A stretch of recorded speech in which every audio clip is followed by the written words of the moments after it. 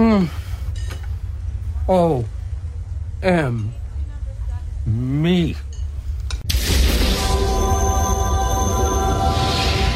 Hello, my children. Warning: Supernatural: The Crossroads contains adult language and discussions. If you're easily offended, do not continue to listen. Oh, Dad. Oh, Dad. Oh, Dad.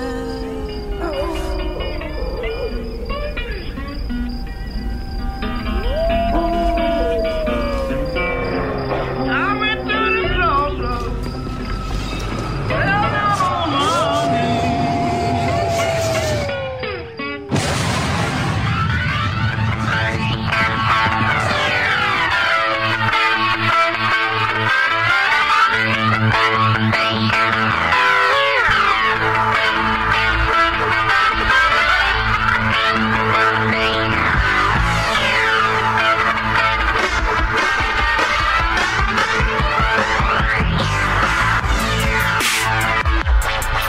Hello, everyone, and welcome back to Supernatural: The Crossroads. I'm your host, Thomas Cowley. Joined with me, as always, is Ryan Denton. Yo, yo. And Michael Flores. Hello. And we are back from a mini hiatus that Supernatural took, which is always unfortunate. It's terrible. It's been about 3 weeks since our last show. Supernatural is back, and it has pushed the story very, very far in just one episode. I think the last 2 episodes had a shit ton of reveals, a shit ton of lore being pushed, a lot of different events. We are starting to see the end of this season in some ways. We're starting to see where character arcs may go, not just for Jack, but for Mary Winchester. We saw more behind the makings of Apocalypse World. We saw more about Bobby and how he's very different than the version we know. We saw more about Castiel. I mean, this episode had a shit ton of content. We got a defined line on kind of where we're going at this point, you know? It really does feel like it. They have set up, in this episode, I feel like more than anything else, we've had a ton of little setups of dominoes. Here's all the different players. Right. Here's all the different elements that are going to come into play in season 13 and possibly beyond. But in this one, it really felt like we can kind of see the end line, or at least the overarching what is going to happen as far as the main threat. Right. What's going to happen with Michael, what's going to happen potentially with Jack, possibly foreshadowing ultimate ends for a couple of characters. Well, if season 12 is any example of what to expect in terms of the ending, Dab likes those rapid succession endings where one thing happens, leads into the next, and then boom, we're done. I'm hoping we do that again, because if you see, the ending of season 12 was tight, it was strong. Yeah. So I definitely, that literally sounds like my love life. Just rapid succession, and then over and over, and then, you know, done. Yeah. So boom, boom, done. You come for 42 minutes, but only the last 2 minutes matter. Yes, that is a lot of jizz. Ryan had to think for a second. I was like, wait a second. You came to your apartment for 42 minutes of fun, and only the last 2 minutes I matter. like your sexual math. Yeah, calculates correctly. I was like, that doesn't equate. That does not compute. You know what though? Like, I truly do believe that's what's going to happen though, Mike. Like, it's going to be boom, boom, boom, boom, and then there's the finale, and then we're going to be like, shit. Yeah. Like, where did those episodes go? That's what happened last year. Yep. Well, like Mike said, if season 12 is anything to be based on, the last 2 episodes, if they do another hour-long kind of setup like they did last season, that's going to be an emotional roller coaster we haven't been on probably since the end of season 12. Which, if that kind of becomes what Dab's known for, I'm 100% on board with that. Yeah. Finale should feel epic and huge and traumatic and memorable. Mm-hmm. The exact opposite of my penis. And sexual Ryan. Yeah. Right. Yes. It's very true. Me and Ryan have a lot more in common than we had initially thought. We ever thought, yeah. You've got a curved dick, and I've got, just what I got going on down here. We don't cross over to other shows. Yeah, okay? we do. This is Rain Man Digital. We cross over. But if that's what we get from the end of the season, I think the things they have set up throughout this year are going to be huge. The fact that you could have a cross-dimensional war that we've never seen before, where as we have a little bit of lore given to us from Zachariah, which was fun to see his return, sort of. Yeah. Ish. I wanted more of that, but we'll get to that. That Jack has the potential to let an entire army over this entire dimensional barrier. Well, we knew he was powerful, but man. But then again, if it makes me think of Billy saying and Death saying the whole "don't fuck with this house of cards."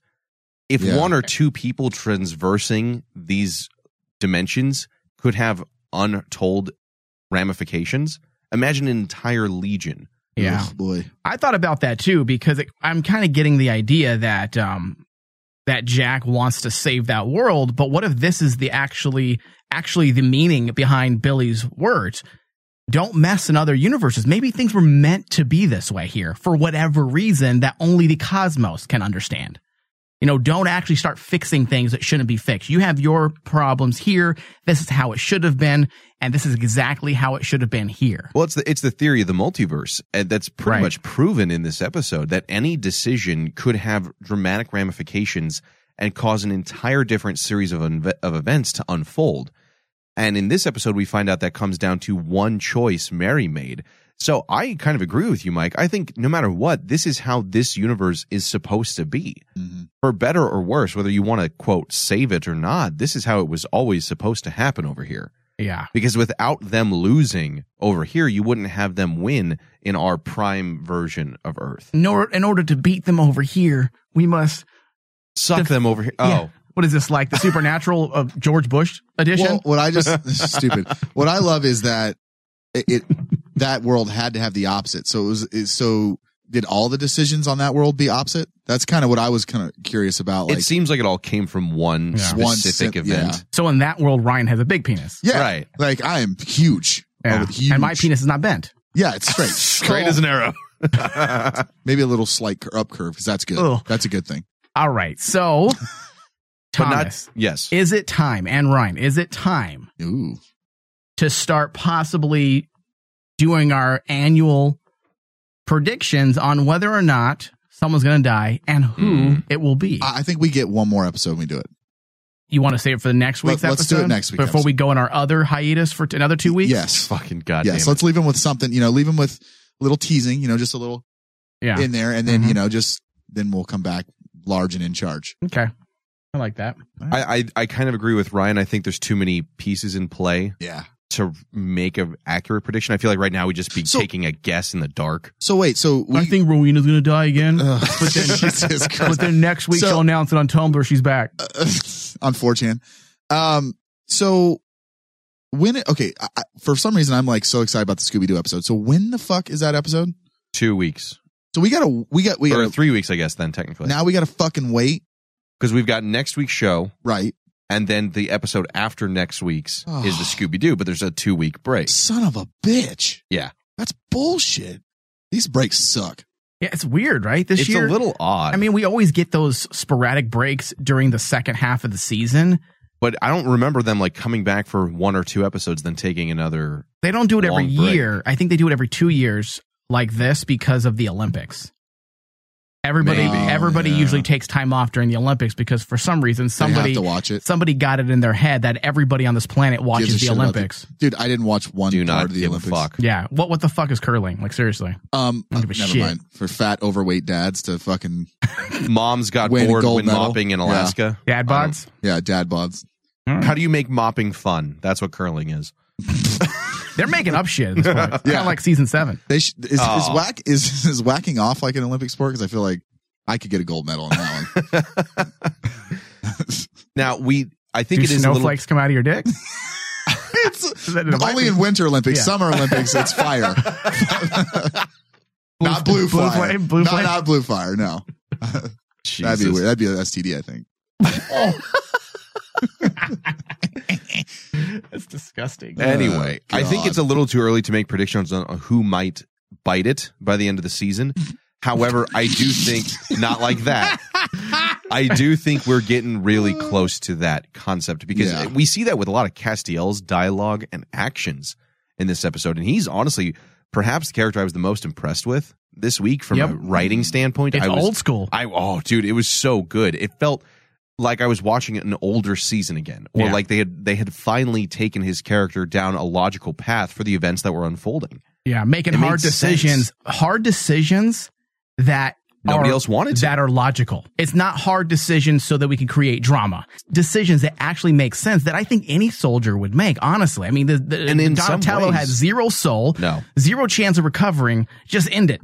And that's the thing, is that it's something that, honestly, part of me would imagine Sam and Dean years ago would have probably been a lot quicker to do.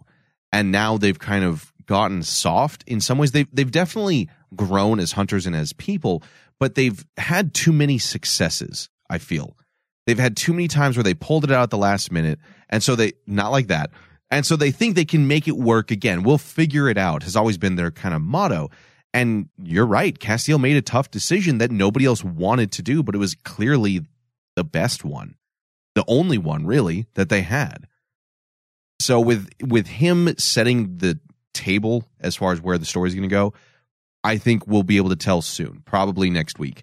I mean, we also saw Jack, his powers go full bore, really, and get to see some of where he's potentially going for the season or for his entire storyline. Yeah, he's harnessing some of that Skywalker ability this episode. Yep. Yeah, there's so much Star Wars parallels to him and everything he's about. This is the Star Wars generation. Everybody at this point has watched Star Wars. They grew up with it. And now they hate it. They all like it until this last movie. Until Last Jedi. But you always see those cues from Star Wars being taken in a lot of pop culture. But Supernatural, I mean, as we always discuss, Kripke's very core concept of Dean Winchester and Dean Winchester and Sam were Luke Skywalker and Han Solo. Yeah.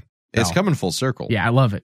You know, and one of the other things that we had a lot of insight into finally was the Apocalypse Earth, mostly through Bobby, seeing a bit more of his version of events. Subdued Bobby. A subdued Bobby, a Very different version, very different than what we're used to, which is both good and bad in some ways. It's good from a storyline standpoint. It's bad from what fans want, but frankly, we shouldn't be making these decisions in the first place. Right. So when it comes to Bobby, we would have made poor decisions probably because of fanboyness. Yeah. So I can get behind the subdued Bobby. I know there was some, we'll talk about it more after our break. We talked about it in our chat. I wanted to bring that. We'll bring that up. Yeah. Well, speaking of Bobby coming back, Jim Beaver spoke with Variety about his return to Supernatural yet again. And anybody who's been watching the show since day one, pretty much, Bobby has returned in some capacity or another over the entire length of the show. Yeah. This is the first time that he's him, but not him.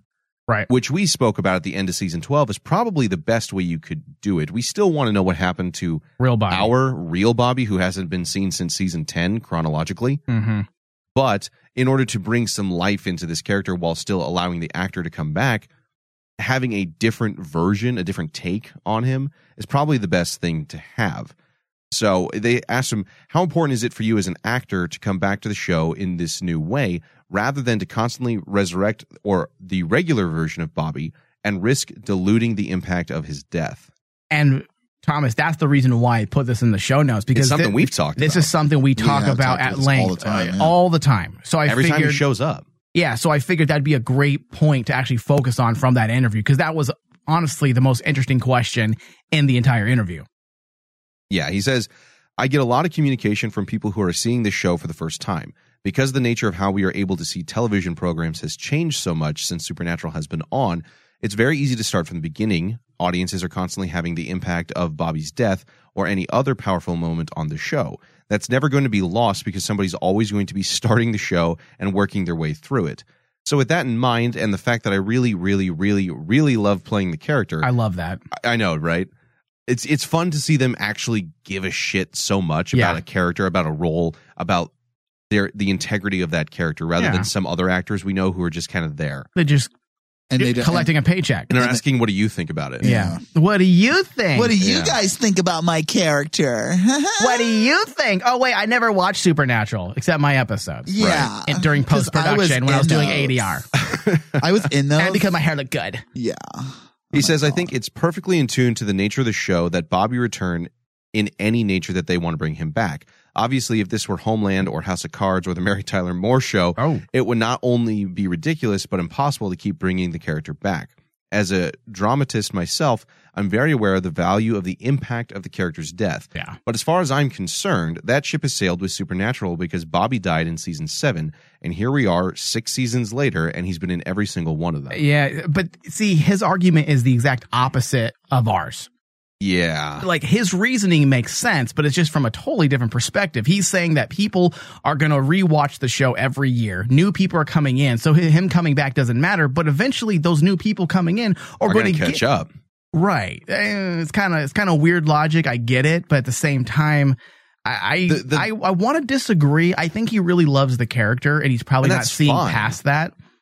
I think the fact of the matter is, as an actor, you can want to play the role as much as anybody will let you, but I think it kind of comes down to a showrunner and writer standpoint that you have to control when and how those returns come about. As we see with Bizarro Apocalypse Earth Bobby, it makes sense because it's him, but it's not him. Yeah. It's you get to play this character again, but it serves the purpose of the story in some way. We've seen multiple characters on this show play a different version of themselves. And I think with this one, or have someone play someone else, if that makes sense. You know, someone's... We've seen Castiel as Lucifer. We've seen John Winchester as Azazel. Right. So we've seen this multiple times. I think this is the first time we've actually seen Bobby come back and not actually be our Bobby. And I think the same but different. Yeah, and I think, you know, a lot of people felt that maybe he was a little weird or a little too, you know, different, I guess would be, you know, air quote different. But the thing is, it's not our Bobby. So what we're expecting to see and what we think we're going to see isn't going to be the same. And I think that was where people were just kind of confused about the whole thing. I liked it. I thought it was cool. So much more has happened to this Bobby, and he's going to be different. And he's going to be different. It's the nature of the character at this point.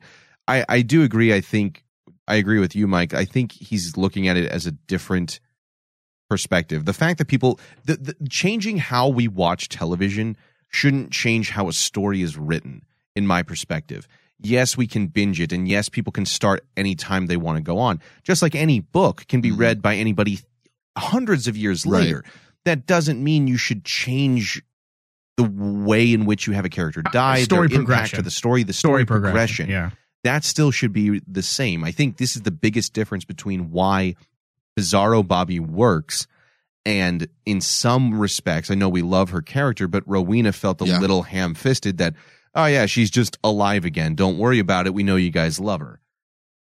Yeah. Okay, that's fine, but I still stand by the fact that if she had died in season 11 when Lucifer killed her, that would have been tragic for Crowley. It would have meant so much more to him. Yep. It would have had more impact to the story and its progression rather than, we love her, let's see her again next season. Right. You know, but Bobby's works where they can kind of dance around that issue in some way. But again, they've done a good job so far. Hopefully they keep that moving forward. And I mean, we actually talked a little bit about the Apocalypse Bobby versus our Bobby and what we can expect from that. If you guys are members of Patreon, thank you very much. If not, head on over to patreon.com/RainmanDigital, where you can get all kinds of additional Supernatural related news. For just $1 a month, we do 10 Minutes at the Crossroads, which is where we talked about Apocalypse Bobby, where we've talked about Crowley and his tribute and contribution to the show. Little things like, what does Adam and Michael's possible return, when that was being rumored just a few weeks ago, have to do with the show and where they could take that. If you guys go up to $3 a month, we have all that, plus behind-the-scenes content and additional shows where we talk about, I think we're doing the season 2 on Timeless. This weekend, Eric Kripke's Timeless premieres, and we will be covering the show that. Saved from Death. Yep, we'll be covering that on a special Patreon bonus show under the $3 tier. That sounds like a Mike and Thomas just blow festival. Jerk off session. Oh, yeah. I know you guys pretty well. I'll go gay for Kripke. I think a lot of us will. Yeah, I actually... I'd rub that bald head. I would work the Which shaft. One? All of it. Oh, my God. Exactly. All right. For the $5 tier, guys, we do the same exact shows, the Crossroads Wayward Sisters edition, where we talk about the main cast for the hopeful spin-off show. When There's News. Wayward Sisters, When There's News. We've talked about Jody Mills and her origin, as well as Sheriff Donna and what she's brought to the story, where her character has gone from the beginning to where she is now. Of course, the $10 video cast here, we do additional video episodes of the same style show going all the way back to season 1. Upcoming this month, we've got season 1, episode 12, Faith, and season 1, episode 13, Route 666. Oh, that's going to be a good one. As well as we go into discussions about what other seasons have done well, what other showrunners have done well. We've talked about season 6 at length, but we're going to get into Carver's successes throughout season 8. His carved up season 8. His non-carved up. Non-carved. I know. This was Carver's wins is what it's called. Yeah, this is slightly carved. Congrats, Carver.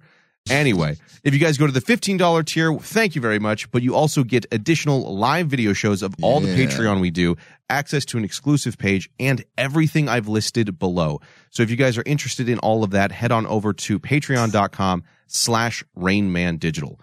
We're going to take a quick break. Well, hold on really fast. Before we go to break. Thomas isn't very good at his job, guys. I want to address a situation that came to my attention.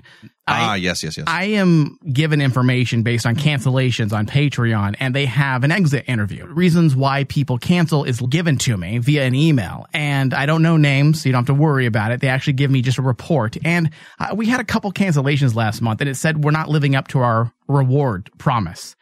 And I just want to say, I'm like, do you cancel your cable when The Walking Dead goes off the air for 4 months? Well, every 4 months. Cancel during the summertime your cable, your Hulu, your Netflix, whenever your favorite show is off the air? No, you keep it because it's going to come back. I am up till 3 or 4 in the morning.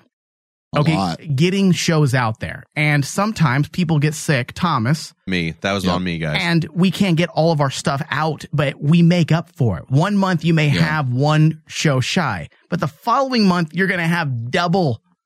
We always catch up. We try never to. Not. Yeah, we never not. Yeah. Think of it as, and I was actually, I'm not going to lie, I was a little peeved about the cancellation because of that. Now people's finances change. I get it. But canceling because we're not fulfilling our rewards, I'm like, what do you want from me? Like, see, I'm about to fucking die over here. Yeah, you guys don't understand. Like, Mike is constantly in the room back there, the dungeon back there, editing shit. Just today, yeah, we thought he had a stroke because he couldn't get his words right. Yeah, no joke. That's not even a fucking joke. That's not a joke. Yeah. We thought he died. We may not get everything out within the time frame, but it always comes out and it's doubled. We make up for it. Yeah. So bear with us. Yeah, we're trying, guys. We will never not give you guys the content you have paid for. It just may take a little longer. Yeah, we may not have cool, karaoke videos, but we do pretty cool discussions. I mean, if you guys want us to do that, I mean, I feel like I could do some. I think Ryan's already done. We're not going to do that. Ever. I'm just kidding. Ryan's maybe done for a joke. Actually, you know what?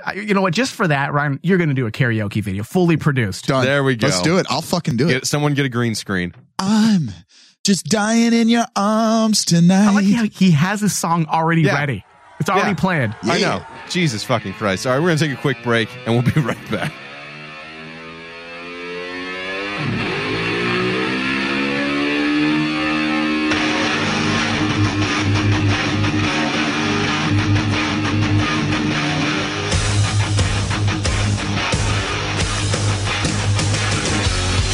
The Rain Man Show. The Rain Man Show. Did you? I don't think I do. Good God. I'm just amazed that Tony could fall asleep during a show. I know. I didn't. Is he awake right now? I can't see him.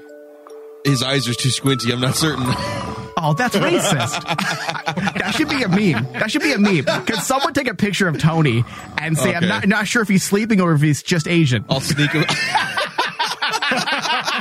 I'm looking off into the horizon.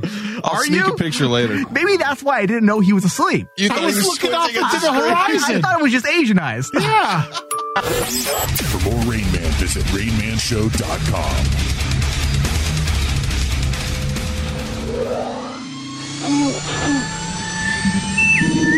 This is Star Wars from the Butter Tank exclusive. That thing's operational. Dave, to promote Last Jedi still. And every interview, he's justifying Star Wars. Number one, a director that's confident in his work doesn't justify his work. He's not confident in it. Yeah. He's not confident in his work, and that's why he's justifying it in every single interview. George Lucas never defended his work. Oh, you don't like Jar Jar? Suck my dick. He's still gonna be around. Too bad. You don't like all this CGI? Guess what? I'm gonna just double it. I'm gonna kill you and make you CGI. TheBatTing.com for more details. And get ready for an excitingly good time. Also, if you've missed our last show, you can also find us on your Stitcher app. Search Back to Tank. Add us to your favorites. Thank you, and we will see you very soon. Free stuff is awesome, but free stuff that will spice up your bedroom is even better. Just go to adamandeve.com and select almost any one item for 50% off, and then we'll load on the free stuff. Just enter this very exclusive code, DEAL30 at checkout, and you'll get 10 tantalizing free gifts, including a sexy item for him, a special toy for her, and a third item you'll both enjoy. And for your viewing pleasure, 6 free spicy movies on DVD. Plus, free shipping! Always sent in discreet packaging. So go to adamandeve.com now. Get 50% off plus 10 free gifts when you enter the exclusive offer code DEAL30. Again, that's DEAL30, because without it, no free stuff. That's DEAL30 at adamandeve.com. Have you missed an episode of Supernatural The Crossroads? Catch up on all our discussions. Just search Supernatural The Crossroads on iTunes and Stitcher. You can also find it on the RMD app. Just search Rain Man Digital from your iTunes App Store or Google Play.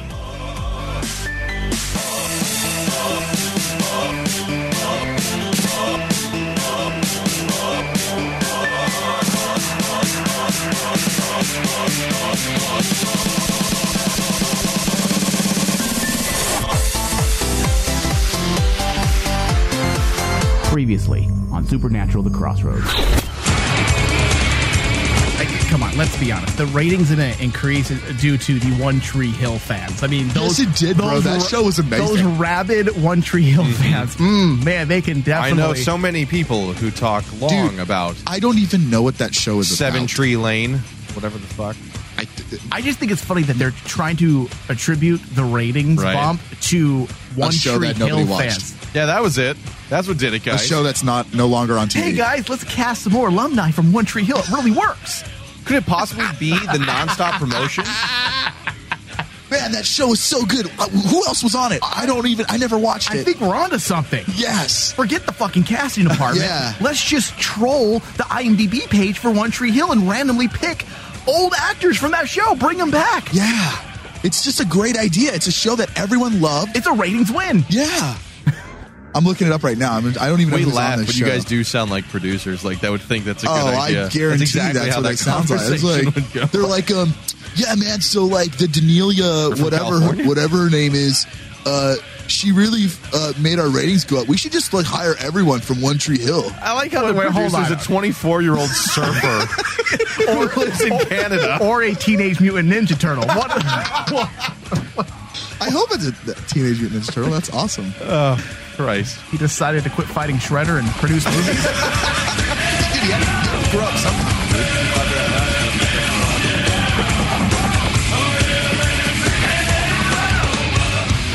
Welcome back, everyone. Supernatural The Crossroads. Now we're going to get into the discussion of Season 13, Episode 14, Good Intentions.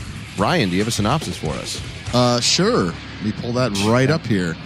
Let's see. Every week. It's the same thing every week. Yeah, it is. But, like the don't notes you feel like change his around. dad? A little bit. You're like, don't you ever learn. Man, God, you guys are messed up. I'm going to let you fail on that directed by. The Winchesters, Castiel, and Donatello continue trying to find a way to open a rift, which begins to take its toll on Donatello. Meanwhile, in Apocalypse World, Mary and Jack escape Michael and find refuge with Bobby Singer. Who was this one directed by, Thomas? P.J. Pesci. Oh, look at him. Yeah. Hey. Shouldn't have answered me earlier when I asked. I know. I shouldn't have said anything. Wait, what is it? It's pretty sure it's P.J. Pesci. We think. Or it could be Pesci, but I'm pretty sure it's Pesci. Yeah, is that? There it is. McLeod.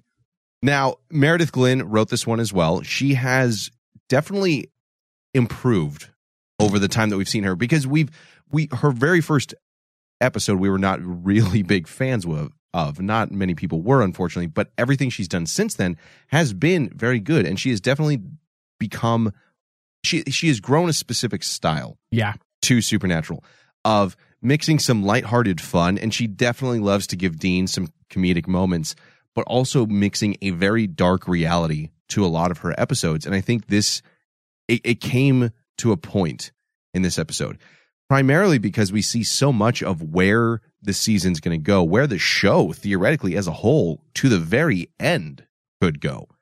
We know we only have 9 episodes, you said, Mike? It's 23 under total. 10, yeah. 23 total episodes for the season, 9 left of this one.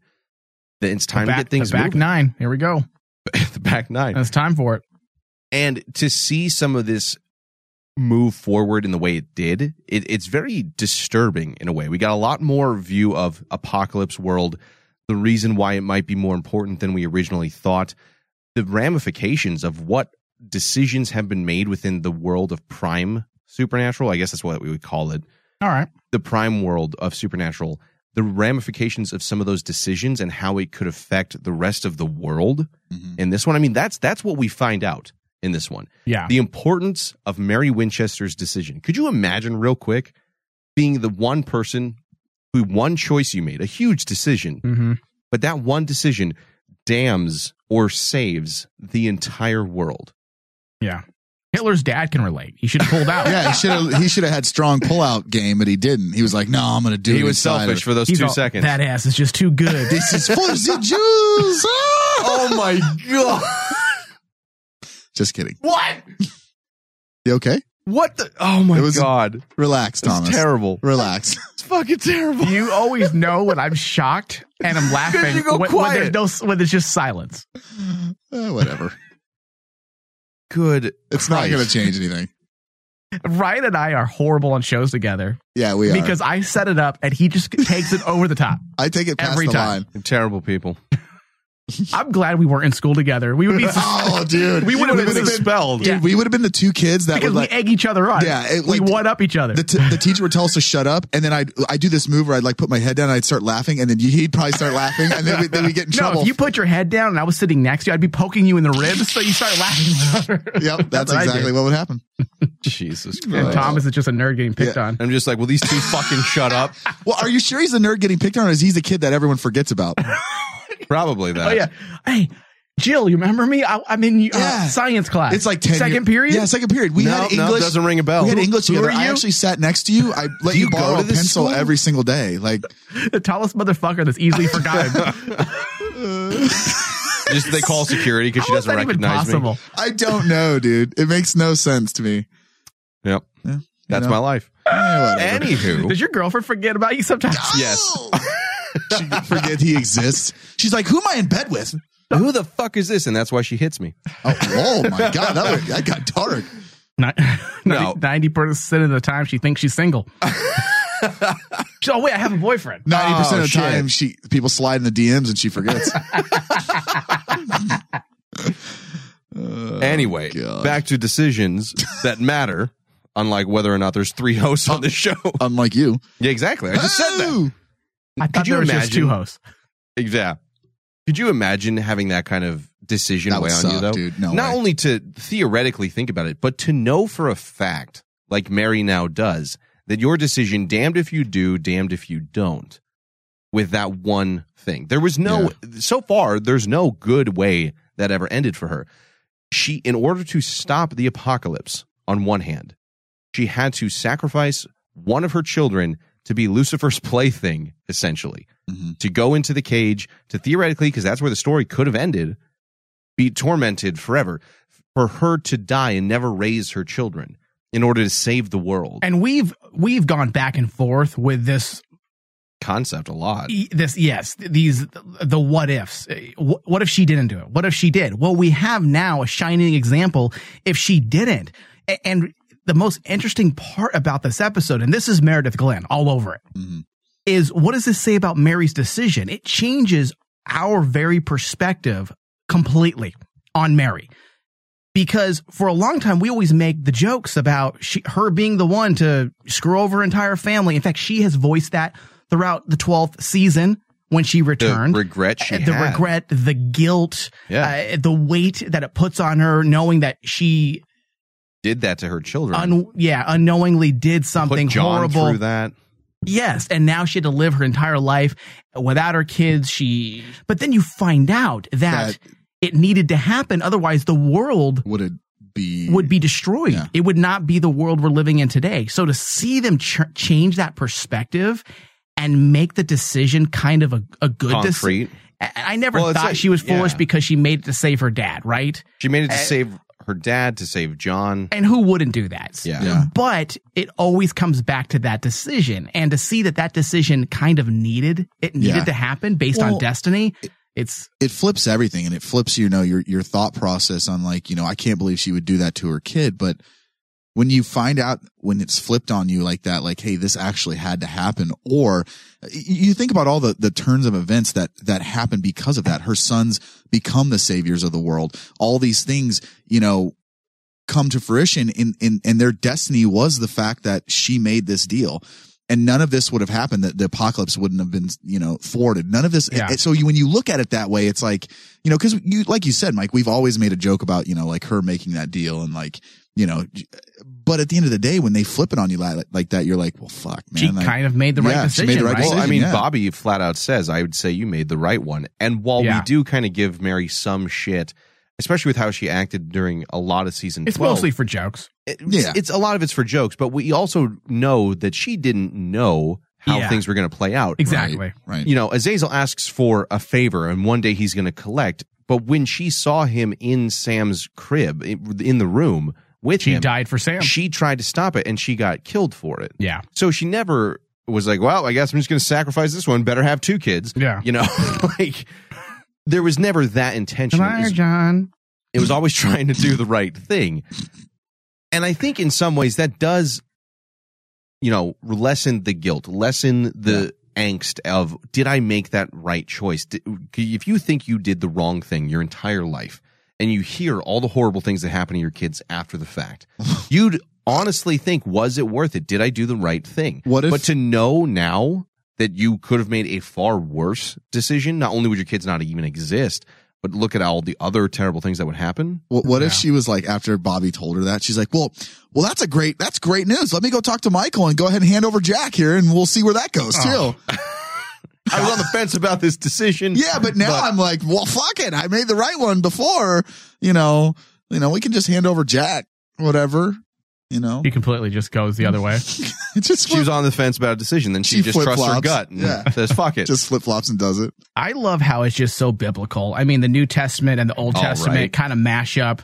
I mean, the promising of a child. Story of Jesus. Yeah, promising of a child of a certain bloodline that will save humanity. Well, first off, it shows the understanding that Dab has, and Meredith Glynn. It shows their understanding of what Kripke did first. It shows that they understand where some of these root ideas come from, and not just the overt ones. Well, we're going to pull from Bible mythology and we're going to utilize it in a Monster of the Week. Hey, we're just like Kripke. No, there's more to that. They're using core fundamentals of Christianity and utilizing it to tell their story. Well, there's a difference between ripping off, okay, Leviathan was something in the Bible, let's use that. Or we know that the Whore of Babylon was something in the Bible. Right. It's thematic, the storytelling element of the Bible. The John 3:16 verse, for God so loved the world that he gave his only begotten son. The very idea behind the concept of Jesus, that God gave his son in order to save everyone. Mary did the same thing. I loved it. That's how you do it. That's what Kripke had from the very beginning, whether or not he had a whole plan together. This entire idea of taking those themes and running with it in a way that makes sense for the characters in a world that we can relate to. Yeah. To make the Bible far more relatable. It's fucking brilliant. It's the strength of the entire episode, was that reveal. Yes. And how it's turning the tables on us, and we see the importance of it and maybe potential implications of what it may mean. We keep hearing the importance of Sam and Dean. These are the special individuals. The what was the word Chuck used? The chosen. The chosen ones. Is this what he means? The fact that Mary is almost like Mary and giving birth to a Messiah of sorts that will save, but she has to sacrifice first before you can save mankind. I mean, holy shit, dude. Christ, literally. I mean, you can go so deep with this, and this isn't a mistake. This is planned. Even if they're not going to go the route we're talking about right now, they don't need speculating. to, the fact is, this isn't a mistake. This is purely intentional, planned writing based on the core foundation of where Supernatural started and expanding the world where it matters. Well, because normally this would be something that a lot of shows have tried to do biblical lore or biblical allegory and make it work for their story. And frankly, they fuck it up a lot. Most shows there's a lot of fuck. Immediately what I think of is, spoilers, Sons of Anarchy, trying to have this pseudo-Jesus figure that makes no fucking sense other than you said it is at the end of the story. The idea... I completely missed that. Oh, come on, with the cross at the end? Yeah. The end, yes. The very end, that whole thing, they just staple it on at the end, and it kind of undoes a lot of the work. The guy that murders people, rapes people, pillages, does drugs. Yeah, he's Christ-like. Oh, he's a Christ figure. Fucking what? Yeah. And to think that you can do that and not fuck it up, that takes a lot of guts to try and do that. We've seen a little bit where they've taken something else biblical with the Mark of Cain and how it's changed some characters that we know of. The idea that the Mark of Cain influenced Lucifer, for example. Yeah, that's not a perfect always example. Does it work? No, it doesn't. And because these types of things are hard to do. Very hard to do and do correctly. And the Mary aspect, all that works. They did a good job. That's a good example because it changes the story, but doesn't change. It adds to the story. It adds to the story. It doesn't take away. It directly goes back to season 4, that very episode, and has that episode's moment where she makes that decision have so much more meaning years down the road. Yeah, it's an element that doesn't leave room for speculation. It expands the lore. Whereas with the Mark of Cain, which is another example of kind of changing what we thought we established rules. In some way. In fact, that's one of your complaints, one of my complaints. Even though the Mark of Cain was cool, the concept was great, but none of us really liked the idea that Lucifer bore the Mark of Cain as well, and that helped nudge him in his direction or his downward spiral. And that's when you compare those two, the Mary perspective and the Lucifer perspective, one works really well because it doesn't change anything. It just gives you a different perspective. Whereas with the Lucifer, it kind of takes away everything you think about. It changes literally everything about Lucifer in general. It changes the fact that, you know, in the Bible, he made these decisions because of a certain reason. Now it's like, well, he had the Mark of Cain on him. That totally is why it pushed him in the direction. You know, cop out in some ways. And I think it creates unneeded sympathy a bit. Right. And I think the thing is too that I think, yes, I agree with both you guys, but I think sometimes you got to understand too, they've got to change some things. And I think, oh no, I agree. And I'm not saying that, you know, you guys didn't. I'm just saying like there's certain things, like for example, one of the ones we use all the time is that the angels ended up being dickheads. You know, and I think that was a change that needed to happen, and it actually worked out for the best. And I think at the end of the day, you have to change some things because if everything is based straight off biblical and it's 100% identical, it's like, well, I know where this is going. Plus, you're going on 13 years. You got to evolve. You've got to evolve. And I think, you know, with what they did with this whole, with Mary and was awesome. And I think they did a really cool job of flipping it on us by, you know, going that route with her decision and everything. So I think at the end of the day, sure, things have to change. And this is something we talk about too a lot on DC on CW with like characters from comic books. They'll make a slight change to them or change like what they do or their name or whatever. And at the end of the day, like as a fan of something like this, I think you have to change it for a good reason. And if the reason makes sense and it doesn't kill the story, like you were saying, I think that's a good change. So the Mark of Cain, that one was definitely, like you said, Thomas, a total cop out. Yeah. And if you don't evolve, Ryan, like you're saying we should, because I do agree, because if we don't allow ourselves to evolve, we write ourselves into a corner, and the show never would have lasted 13 years. So there's got to be changes, but those changes have to make sense. And honestly, when in doubt, use the Kripke era as your guideline. That's your foundation. Yeah. Don't ever break that foundation and go underneath it. Right, exactly. Yeah. Exactly.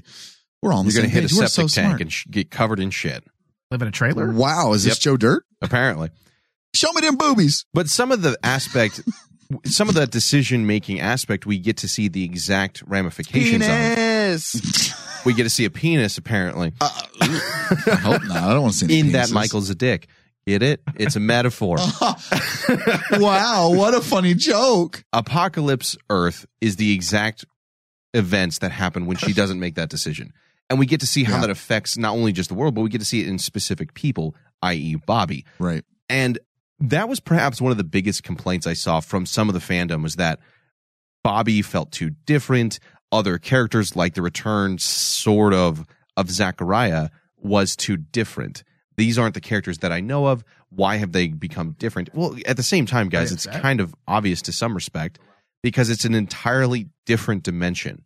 Now, we got to see him a little bit different. He was still Bobby, but he was definitely a man forged through fire, forged through the end of the world. He has seen some fucking shit. He doesn't have the jovial nature. He doesn't have perhaps any of the fatherly behavior he developed by having Sam and Dean in his life. You know, this is truly a world without the Winchesters, and without them, it affects everybody, not just on what happened to the planet, but personal growth for characters as well, which I think is a good way to show how much these characters mean to everyone else in the story. You need to have that aspect. You know, the fact that they change who we are. Yep. That Bobby is a different person because he does not have that interaction with Sam and Dean. Now, I'm not sure what you think about this, Ryan, but how did Bobby feel to you? So I said it earlier, you know, I didn't have a problem with him. And I think he, if we would have got the Bobby that we know from our Earth or Earth Prime or whatever you want to call it, and he acted the way he did in this episode, I would have been really miffed. I would have been like, whoa, where is this coming from? But because we have literally a different Bobby from a different Earth who's experienced different things, I was okay with the way he was portrayed. And I think one of the things that we have to understand, and I said it earlier too as well, is that you've got characters, you know, people who have played themselves and played a multiple different character and played the same character 7 different ways. Mm-hmm. And I think at the end of the day, this is Jim Beaver's shot at playing Bobby, but playing a completely different version of him. And I'm okay with that. And I'm okay with that. You know, people were like, well, he seemed different. I'm like, well because he is fucking different. He's not the same fucking character. Yeah. As much as you want him to be, he's not. I mean, fuck, his gun is named Rufus. Rufus isn't even a person now. He's not a person. He's a fucking gun. Like, I think we love Jim Beaver and we love Bobby so much that what we wanted was a full-on glimpse of Bobby just in Apocalypse World. Yeah, and Ryan, to back you up, Jim Beaver usually is Jim Beaver. Like all the roles I've seen him in, he kind of plays the same type of guy. Yeah. And in this episode, he was kind of the same guy again, but he was a bit subdued. He was low-key. He wasn't over-the-top redneck. He didn't say idiots. He didn't do all the things we like. And I'm glad he didn't. That would have been pure fan service. He needed to be 100%, guy that was truly forged from the end of the earth. Who wouldn't be different? Who wouldn't be subdued? I didn't want to see no happy-go-lucky anyone on that planet. No, that planet needs to be people just pissed off and miserable. Upset and I would miserable. just be fucking.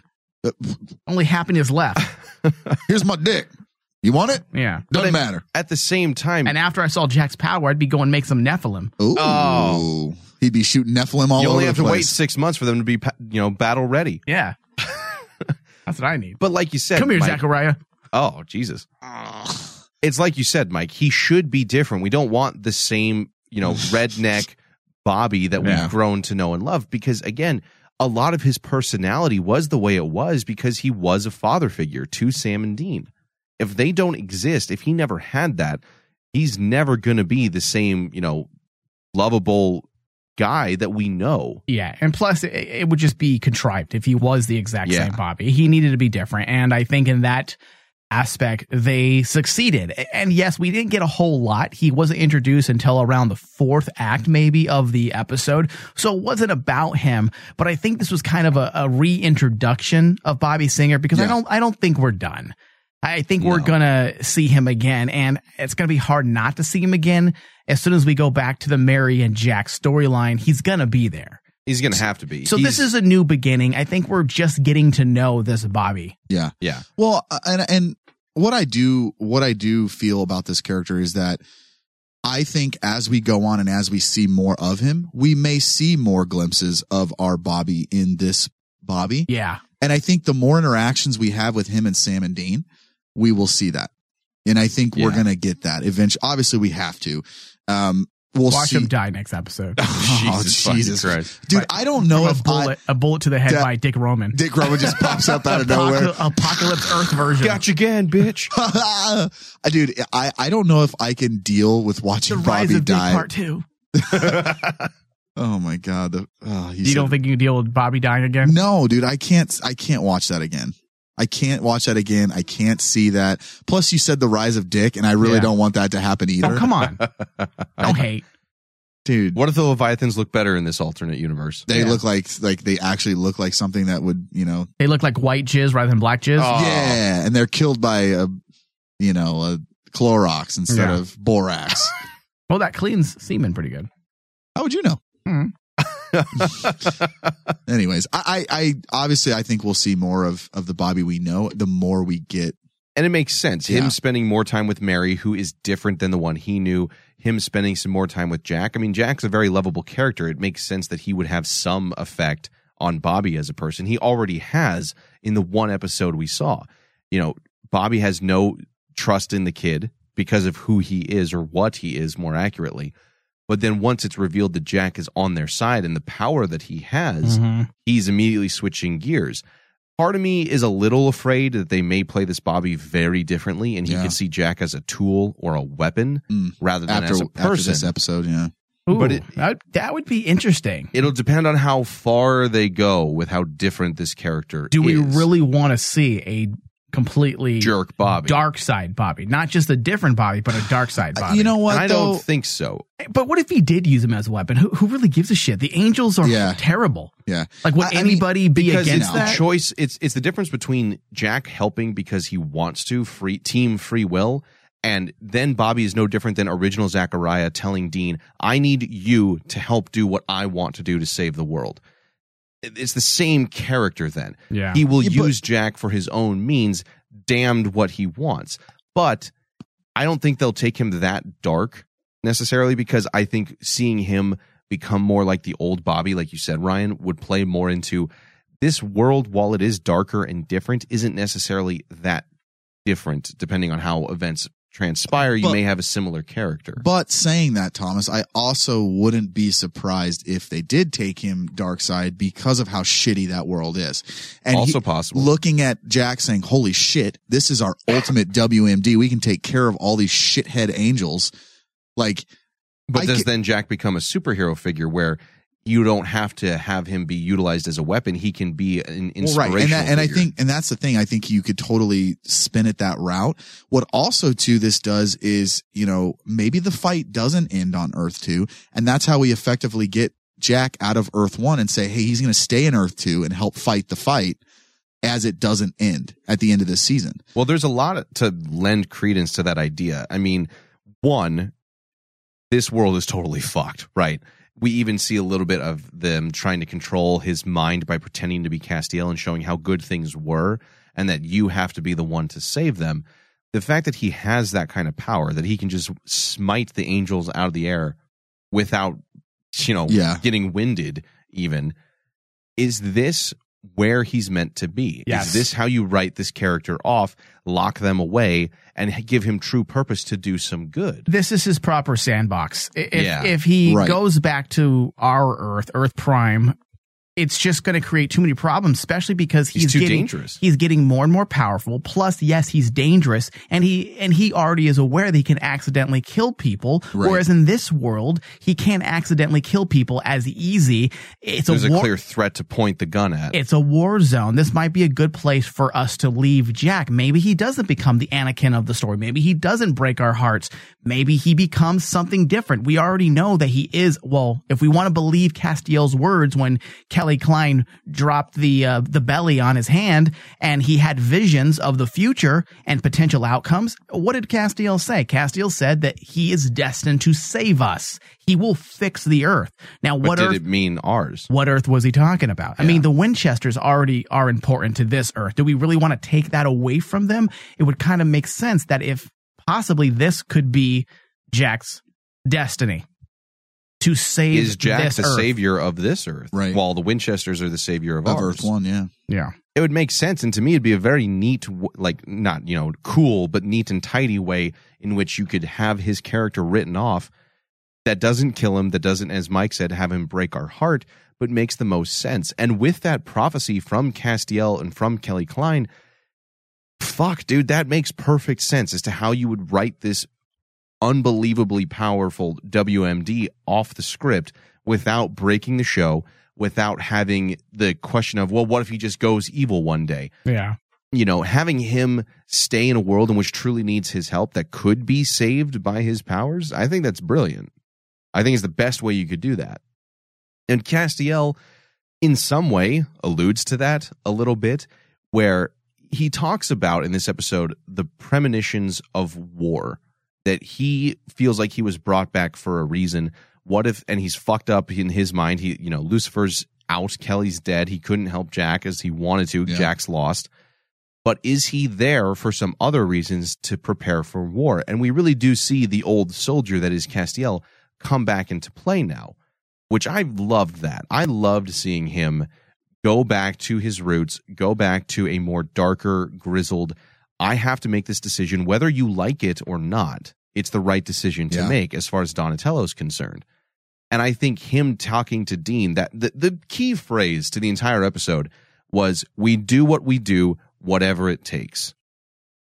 And in some respects, that's what Jack's going to do. That's what Castiel's going to do. And that's what Sam and Dean have to realize they may have to do, whether they want to or not. I think Mary's kind of already there. We've seen she's more battle-hardened than we anticipated. Yeah. I mean, her talking to Jack like, yeah, he's going to torture and kill me, so don't give in. She's so down. She's so fucking hardcore, What is it called? DTF? Yeah, down to fuck. Yeah, she's so down. Yeah. God bless her. God bless her heart and her vagina. Okay. Every time. Every time, dude. This is why you two would be the worst students in class. I got great grades in college and school. I was just a shithead. College and school. Well, college, there's college, there's elementary school, there's high school. They don't call college school. They call it college. You're in school. I call it college. It's a thing. Oh my God, it's not a thing. Anyway. Shut up, Thomas. That line makes the most sense for where the show could ultimately go. How Castiel still can play an important role in this show moving forward. And it makes me think of season 5, where they were fighting all kinds of demons with the angels, against the angels, trying to make those decisions. Jack is the embodiment of the new Team Free Will. Yeah. Michael is back in play. Lucifer is back in play. Mm-hmm. Sam and Dean have to help make the decisions going forward, but Castiel is the soldier who will be there to do the darker, unkind things that has to be done. The shit that has to get done. And the thing is, like, war isn't pretty. And that's what's coming. And I think Castiel is willing to do, like you said, willing to do whatever the fuck it takes to get shit done to stop this from happening.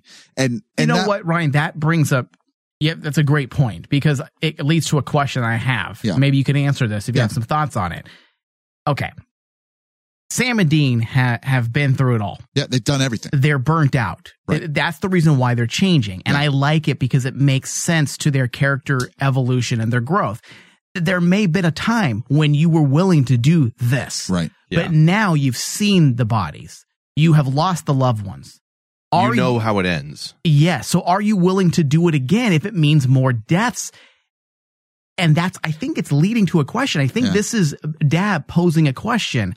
Is Sam and Dean not ready for this again? Yeah, and are they not going to pull the trigger when they need to? You see that with Donatello. Yeah, and I think that's a great question, Mike, because if you really look at it in the fact that if this was Sam and Dean from season 4 or season 5, they would have not even fucking hesitated to do what they needed to do because to stop the apocalypse. An innocent woman to get the powers of drinking demon blood to kill Lilith. Right. So I think he wouldn't have hesitated. Yeah, I think they've seen so much shit It's just too much. And I think I'm glad, the whole we've always had this this conversation about should have cast died last year and all this stuff, but this was a very effective way to bring old cast back and said, hey guys, I know that you're tired, and I know that this might be an ending of everything here, this of proportions if Michael comes over and shit, now we got Apocalypse 2.0.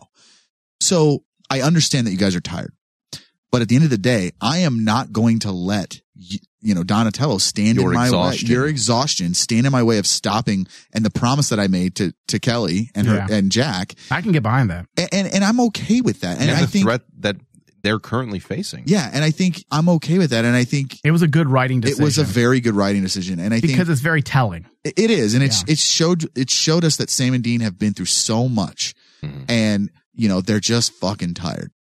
Yeah. Now, do I think that they will hesitate when the time comes and they need to actually be violent? No, but there's that question there. The question's still being posed for the audience sake. Right. Yep. Yeah.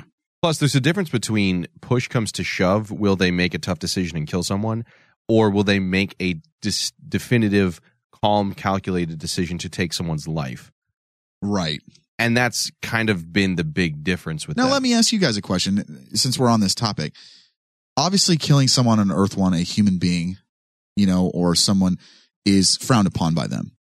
What about on Earth 2, where it's a war zone and there's clear lines as far as who's bad and who's not? And so we've always had that question where it's like Sam and Dean won't kill a human, and they have, but I'm just saying like that's their kind of motto. Try to not outright right. do it. So on Earth 2, what if that's the case where they get forced with that decision? And do you make that decision quick because of, hey, this is Earth 2, it's a shithole? Like, I think some of that depends on the situation you're in. I mean, when you look back at season 5, there were battle lines drawn, and they killed numerous demons and angels, both of which possessed normal people. Hold on. Brian just posed the question, Thomas, of whether or not you drop the nuke again on Japan. Yeah. That's essentially the question I asked. And no, I don't think Sam and Dean would make the decision to kill people on another world. Let's say in order to close the gate. In order to close the portal for Michael not to come through and destroy this Earth, let's say it meant they needed to kill everybody on that planet or in that Earth, the apocalypse world. Mm-hmm. No, they're not going to make that decision because they know it's a very real world with people that have souls that go to their version of heaven. In the grand scope of things, it's no different than their world. I don't think they want to be responsible for taking the lives of millions of people. Yeah. I think, again, it also comes down to how are you making this decision? I remember distinctly in season 5 when they would go through, there was one part where they went through a house where a bunch of demons were like a base encampment when the war was really going on. And they're just shooting with the Colt, stabbing with the knife of the Kurds. Yeah. They're not giving a fuck about hosts and vessels, whether it's angel or demon. When you're in the thick of it, you don't make those decisions consciously. But when you have your finger quote over the button and you have to make that decision for another group that doesn't immediately involve your fight or flight response, right? I think Mike's right. With what they've gone through at this point, they won't stand to have that much blood on their hands. So, all right. Guys, do not forget that the RMD Premium Live Video Access and Quarterly Gift Tier is here. We have boosted our quarterly gift tier on Patreon with the video access, so now not only will you receive exclusive gifts every quarter, but you can also get up close and personal, sometimes too personal, during our live shows and recording sessions. Super personal. All of this when you sign up for the Get Gifted plus live video access tier on our Patreon page. Over on patreon.com/RainmanDigital. Head over there to pledge. You guys can get exclusive RMD content, gift tiers, as well as additional Supernatural The Crossroads content, whether that is behind-the-scenes videos, hundreds of hours of bonus material, additional videocast episodes, the Supernatural The Crossroads Wayward Sisters Edition, access to the premium live page, all for any tier option. Or if you go higher to the $15 a month, you get all that and everything beneath it. And more moans. More moans. How come every time Ryan moans, it sounds like a woman died of an orgasm? Like she's falling down. She's just like, it sounds like an orgasmic Wilhelm scream. Dude, They should start using that in pornos. Hell yeah. It's in every porno. That's how it ends. Orgasmic Wilhelm scream. That's just how it ends. The last sound you hear. Give us an example of one.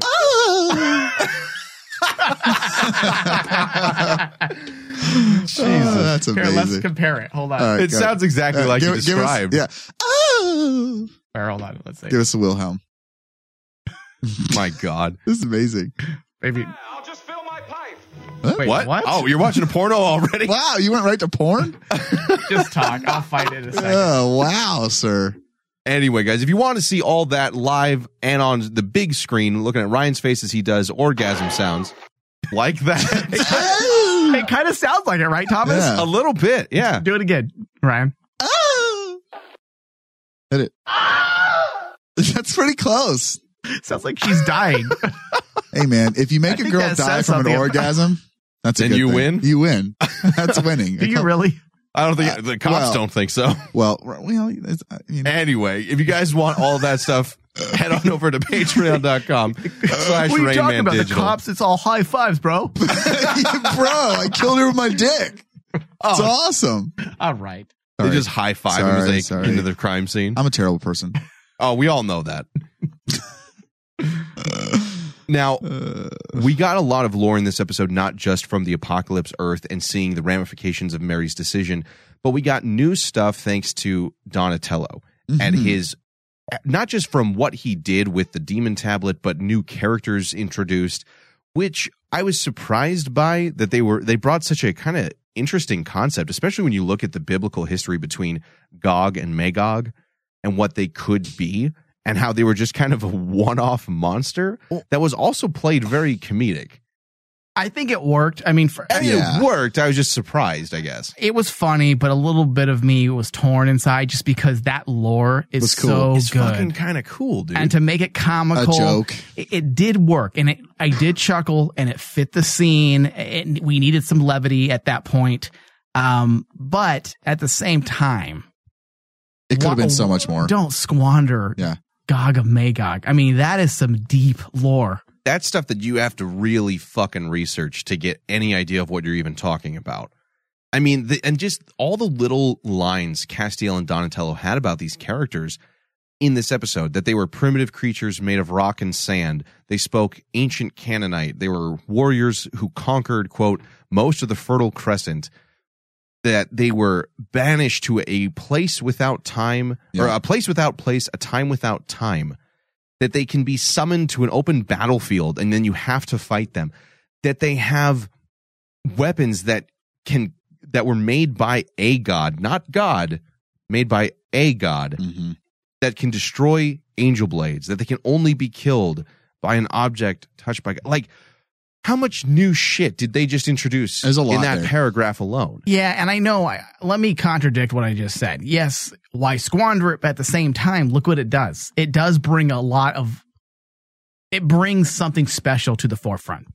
It harkens us back to a time where we utilized this biblical lore and supernatural on a daily basis during the Kripke era. Yeah. So did it serve its purpose to kind of bring back that flair, even if it was just for one episode? Yes. And I think in that instance, I think it's a win. It's not a bad thing. If they had to bring back some lore, then why if they had to utilize some lore for whatever reason as distraction, as we find out, but why not use something cool?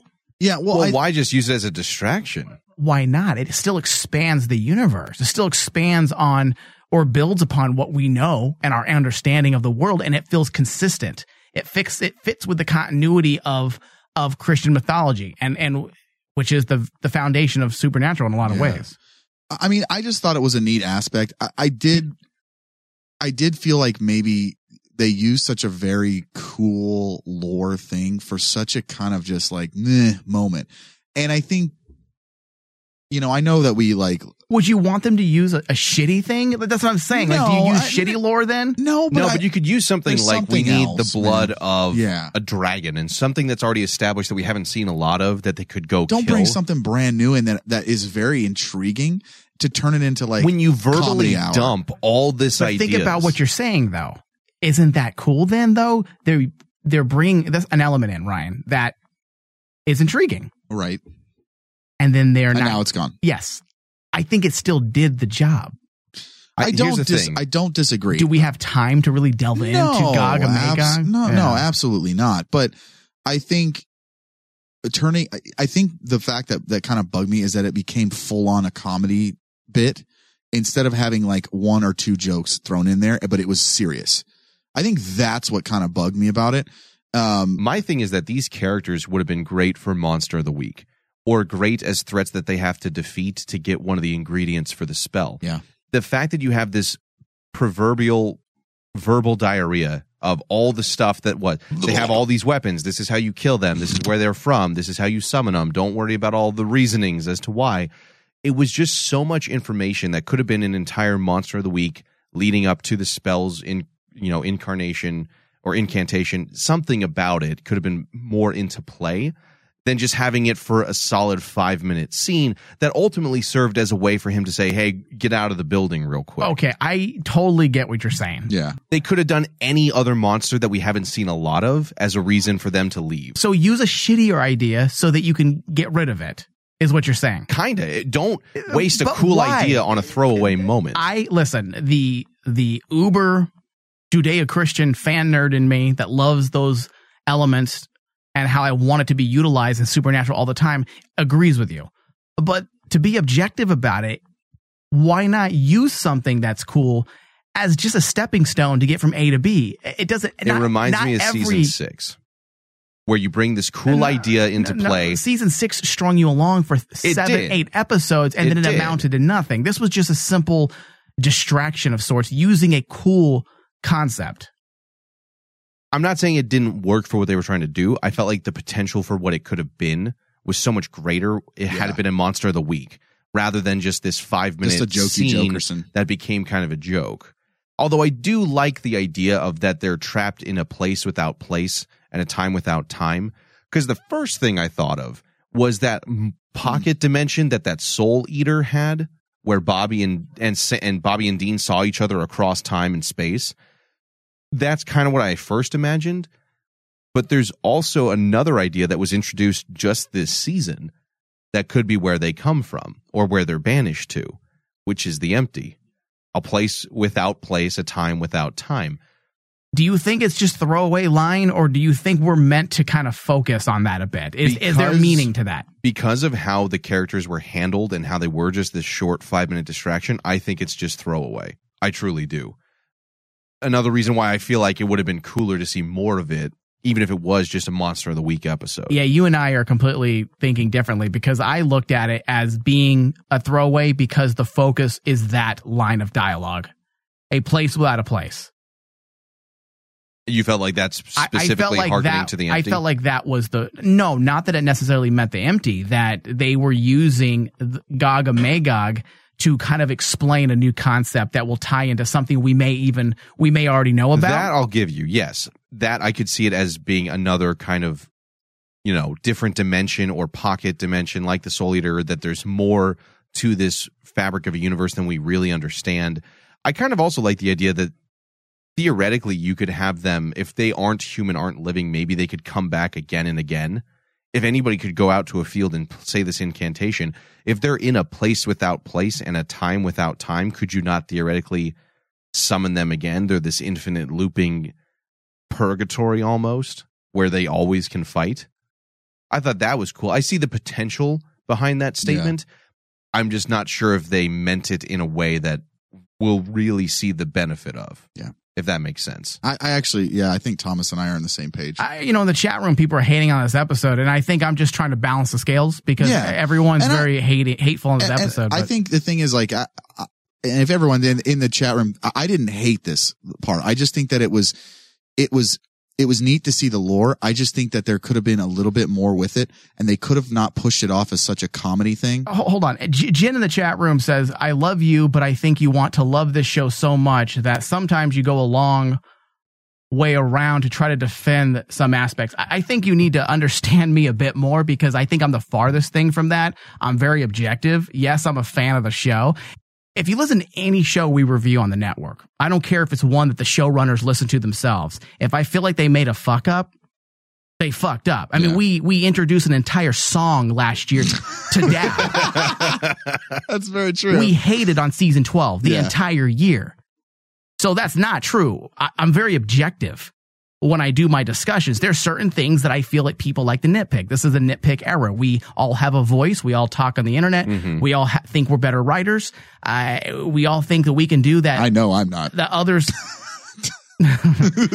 So I think everyone knows that. Yeah. So I just wanted to justify a bit there. That I will go a long way to justify myself. He's got to justify it. Because I feel like we do a very good job being objective. We're not going to nitpick everything because this is a fan show. But also at the same time, we also don't blow an episode that we don't think is great. I mean, didn't 2 episodes ago, I enjoyed the show, but I gave it a C? We destroyed it. Yeah, we weren't. The thing is, like, I think for me, the show, every episode isn't going to be fucking perfect. No, it's not Schindler's List every episode. I have to just drop Schindler's List since I feel like that's the one classic movie, you know. the only Academy Award winning film. Award-winning movie he actually knows. Name another. Yeah. Shape of Water. List 2. Oh, it's up. Yeah. Won that one yesterday. Because I told you that before we started Hurt talking. Locker. This is no, you fucking cheater. This is a conversation we had before the show even started. You have got to at least sometimes back me up, Thomas. Jesus Christ. No. I was going to try to Once I am memorable, I will back you up. Well, you're not memorable now. I'm going to make sure nobody remembers you fucker. Oh.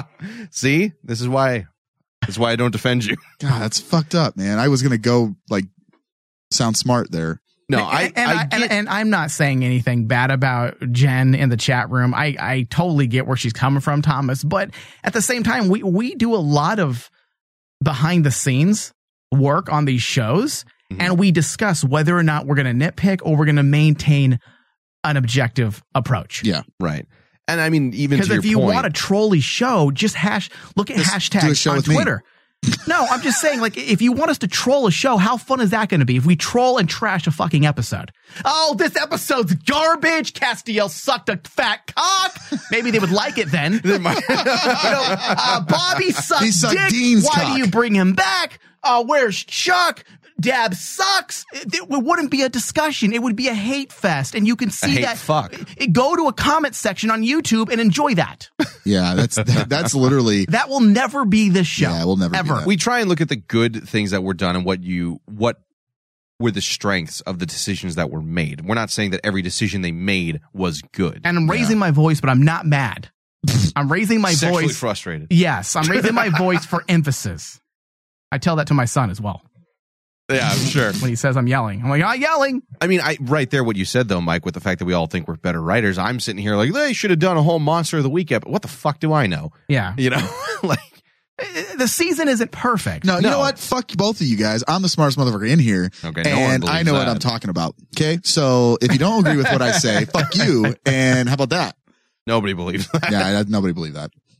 Now, despite Gog and Magog being being a distraction, it was fucking interesting. Meredith Glitz sucks. It was interesting to see what happened with Donatello this episode. No, now you sound like me. Jesus, reel it in, Mike. Dial down the hate. C-. It was interesting to see a character. I'm just waiting for this to peter out. Just like I'm your the love fucking life. teacher in this scenario. Just like That's what it is. Magog. You two are the fucking students, and I'm the teacher that has to deal with your shit week after goddamn Shut week. up, Thomas. I have no parents that I can talk to and say your kid's been a little shithead. Fuck you. That's why you're on opposite ends of the classroom. You see that? Yeah, if you put us next to each other, it'd be fucked. Now, despite Gog and Magog, I think it was interesting to see they did what happened to Donatello with his reading of the demon tablet. So he basically, so I had a question about that. Was it the demon tablet that was corrupting, or was it the fact that he was working with Asmodeus and he had no soul? It's the fact that he has no soul peering into the power of God. What we've seen that without a soul, people go from being super nice to not even giving a flying fuck that they've murdered people, or just doing it because they wanted to at that moment. There's no morality to it. So if you tapped into the power like he did to take away Dean's ability to breathe with just a word and a flick of the wrist, if you had that kind of access of power, if you became that powerful overnight, Yeah. And you had zero moral compass. Why wouldn't you do whatever the fuck you wanted to do? Especially if he knows, which he kind of is, that he's being used by Sam and Dean simply to get the spell. They don't really need him. They don't really want his help like they may have wanted Kevin's back in the day. But to have this character not have a soul, not have that filter, I did like to see what that power corrupting could do to a character. And the fact that Castiel was the one who ultimately made that decision to have to end him, that was a very dark moment in the show. One of my favorite moments of this episode was how dark that got for a moment. Okay, the only question I had, Thomas, is how is this going to affect Castiel? Having that knowledge now in his head, locked away, knowledge that he probably shouldn't know. Yes, we know it affected Donatello in a way because of not having a soul. Humans and prophets have the ability to resist the urges of darkness. However, how is it going to affect Castiel? And did the writers write themselves into a corner in such a way as to now they will never be able to utilize that demon tablet as a way to create an issue or use it any longer as a writing device to create some hurdles, because now all answers are in Castiel's head. I thought it worked fine. Okay, and so do you think this is Dab sidelining it and getting rid of it like he has done? So, okay, yes, because to me, that's what I got from the tablets were kind of a cool concept in season 7. But the problem with them to me was that they were this catch-all of unlimited power and always had the answers. For example, the fact that the angel tablet and the demon tablet have the same recipe as to how you rip a hole in reality. Meanwhile, the Leviathan tablet was only ever seen, mentioned, heard of, talked about in season 7. Yeah. The fact that they always had like another page, another spell that could be pulled out of it, I never really liked that idea. I liked what they could have been. I didn't like what they turned them into. Right. So to me, this is another way of Dab writing out something we no longer need to see anymore. Yeah, you got to retcon some shit. With Donatello being brain dead, they can always have him die at some point, and then there's a new prophet, which would work just fine, who could read it. Yeah. Or keep that information to Castiel. Keep that information to Castiel, and you don't need anybody else, because we know that Metatron knew all the content of those tablets in the first place. Yeah. He was already kind of fucked up. I don't know necessarily that they corrupted him.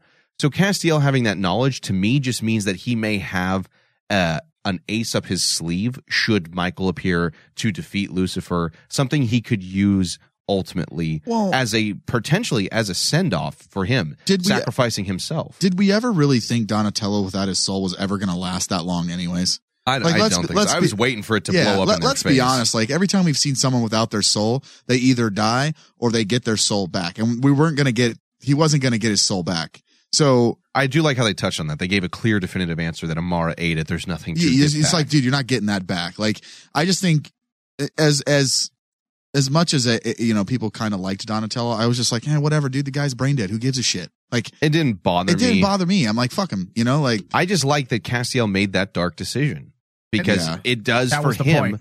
For him, I think it pushed him back into soldier mentality. He will do what needs to be done, whatever it takes, even if Sam and Dean don't want to. Because again, we said this throughout this episode, they've seen too much bloodshed. That's what Castiel is born and bred for. If he needs to do it, then he'll be the one to do it. And I like seeing that more than I like seeing him just get sidelined because of Superman syndrome again. Right. So from that, we finally know that we need 4 major ingredients in order to bring about the spell to open the door. Grace of an Archangel, which we knew. A fruit from a tree of life. The seal of Solomon. And the blood of a most holy man. Now, some people I saw on Reddit were saying, well, I guess they're going to kill the Pope. And I was like, Jesus Christ, guys, that's a little fucking dark. He's not that holy. What if there's a guy that just got shot up? He's a holy man. Good. I couldn't help myself. Christ. I had to say that stupid joke. Come on. Now, I'm interested in some of this because this definitely is where they set up how the season's going to go. Simple Jack. I don't think that drop has ever been that good with what I just said. That might be the best one. These items are clearly where they're moving the rest of this season. That we need the fruit from a tree of life, the seal of Solomon. I mean, that's going to be the next few episodes. We already know the next episode's called A Most Holy Man. We know that's what they're going after first. Spoiler alert. Spoiler alert. There's going to be a guy shot up. But again, this is a great example to me of why I like this show so much, because they came up with new concepts that we haven't seen, that they still get to have some new lore thrown in. I mean, shit. Okay. Is Mike tapping out for the rest of this fucking episode? No, he's just going to hit the drops. I'm just going to be a YouTube comment. You suck. It's fucking shitty. You're terrible. All right. Penis is small. It's crooked. Thumbs down. Thumbs down. Now, if you look at what the Super Wiki pulled when it as for these ingredients? Yeah, when it comes to the 4 ingredients here. The Tree of Life is a mythological archetype that spans many religions and cultures. We already know that. The Seal of Solomon was a signet ring which belonged to King Solomon, which granted him with the abilities to command demons and jinn, or to speak with animals. It was believed that the demon Asmodeus obtained the ring by taking Solomon's form and tricking one of his wives and ruled over Solomon's stead for 40 days until it was lost in the sea. That's right. So Solomon had more than one wife. Oh, he had concubines too. Yeah. He was a true player. Yeah, true player for real. I like all the lore there, but that's what Ryan takes away. Well, dude, he banged multiple chicks. Yeah. Simple Jack.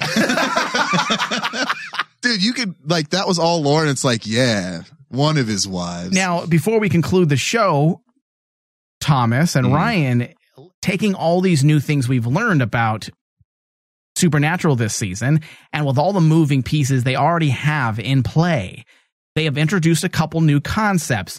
I don't think they're standalone concepts. I think these concepts can be drawn back to and possibly be connected to some of these other moving pieces. I don't think these are new ideas. And if they were, we might be a little, or we should be a little nervous introducing a massive element, at episode 14 when we already have a lot of moving parts. So that being said, all the new expansion of the lore, the world building, do you feel like they're standalone moments, or are they going to tie back to our moving pieces? Yeah.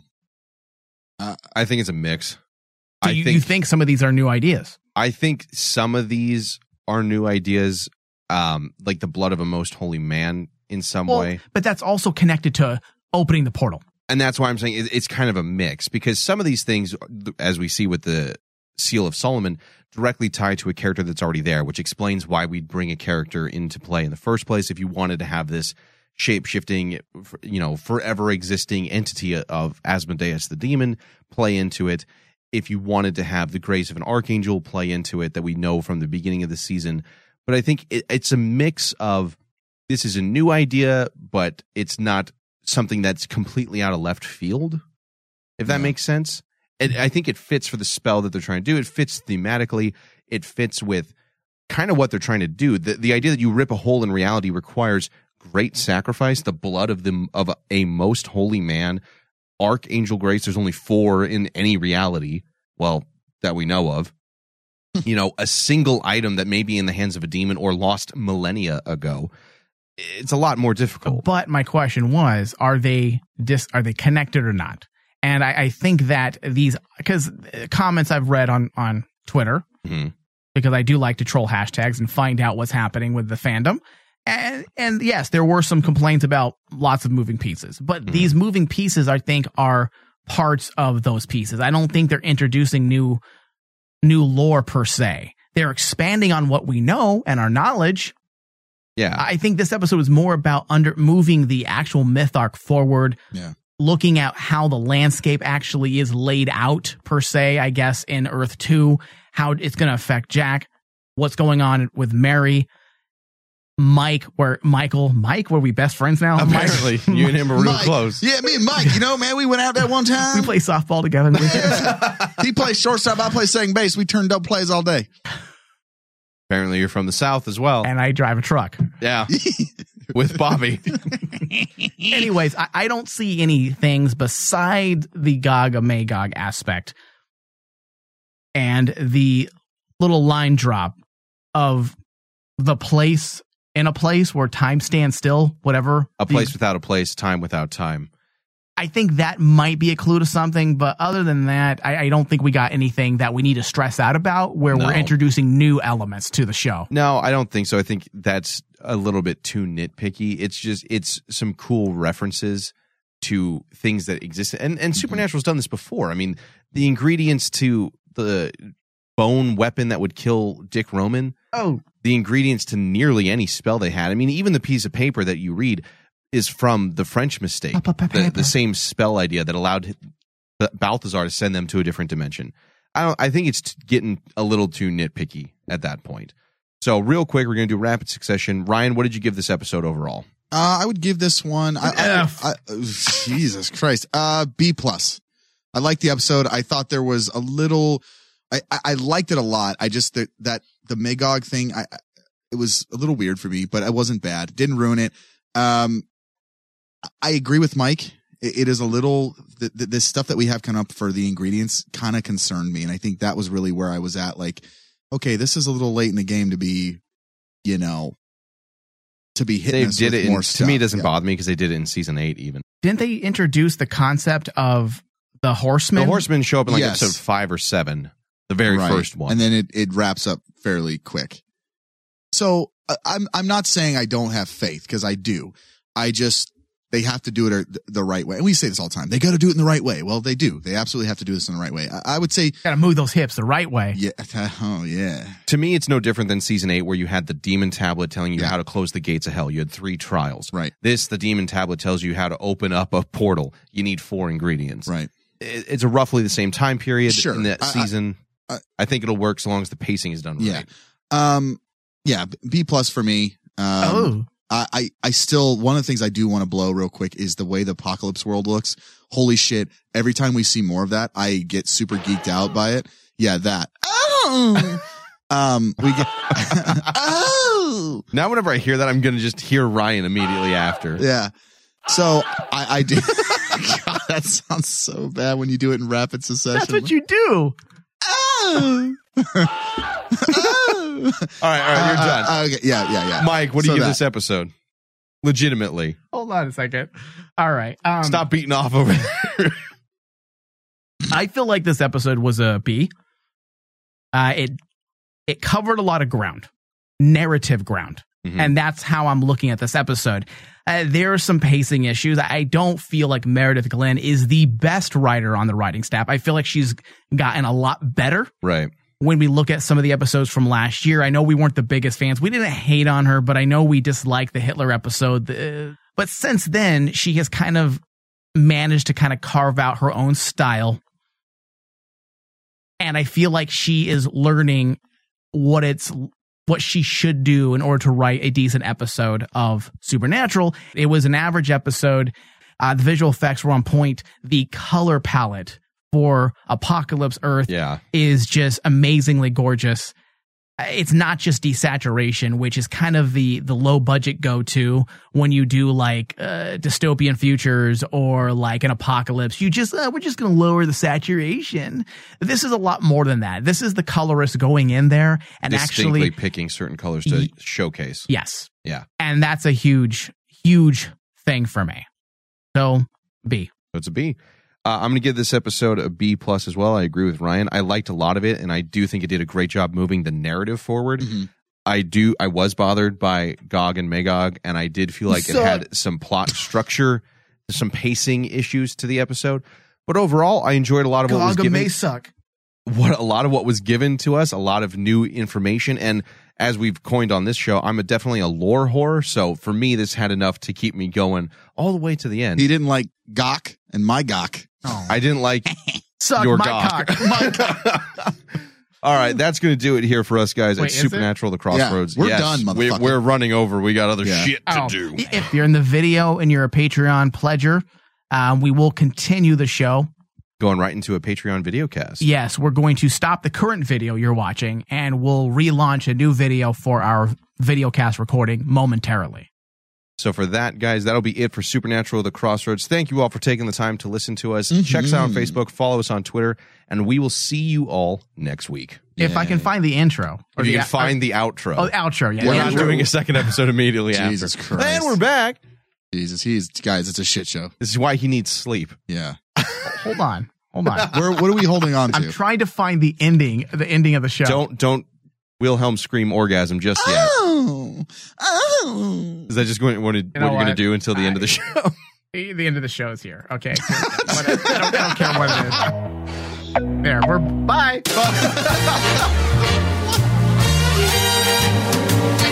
And now that thrill of thrills, the ultimate goal of every ambitious skier, the ski jump. You little maggot. You are no longer a part of this story. Hey, ass butt.